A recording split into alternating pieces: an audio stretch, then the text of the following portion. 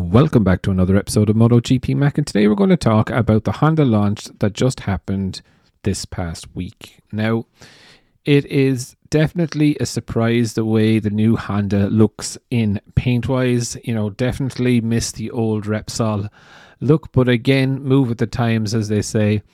It does look, at the start I thought it was hideous. I thought a child had designed it, if I'm very honest.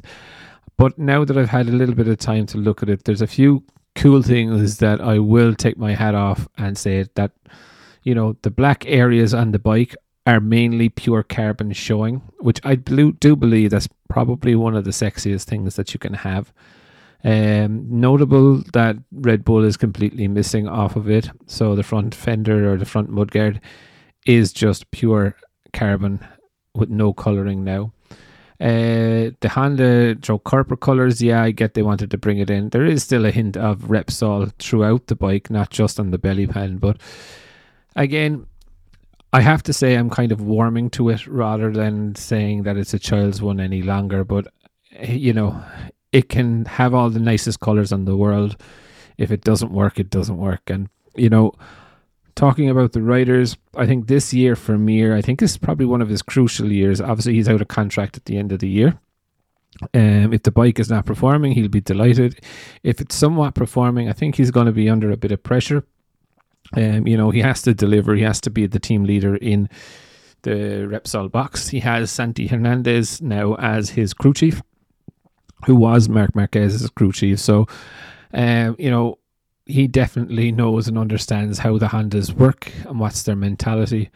It is pretty interesting what is going to happen, because I think Marini is going to come in and try and take his opportunity to become a team leader and make the team follow his direction.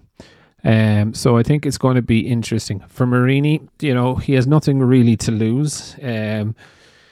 If he stayed at VR46, he was just going to be another Ducati rider. You know, he is not on Ducati's radar at all. Now he has a works bike. You know, he has an opportunity to prove himself.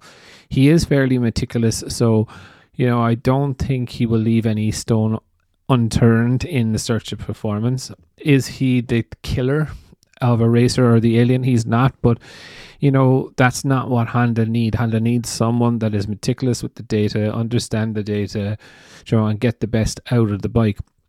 So it will be interesting to see how Marini gets on. I think he can actually outperform Mir, but, you know, just, I suppose we'll see how long it takes him to adapt to the Honda. You know, it's very different for Mir coming from the 23 bike into the 24 bike, because he went from a shit bike to a slightly better bike, whereas Marini will be coming from a GP22 to a Honda, which definitely needs a little bit of understanding and time. So, but I do think Marini will outperform Mir towards the end of the championship season. But I would definitely love to know your thoughts. What do you think of the Honda color scheme? And who do you think is out going to perform each other? Do you think Marini will outperform Mir, or Mir outperform Marini? Definitely leave your thoughts in the comments below, and I'll be back again tomorrow with another video.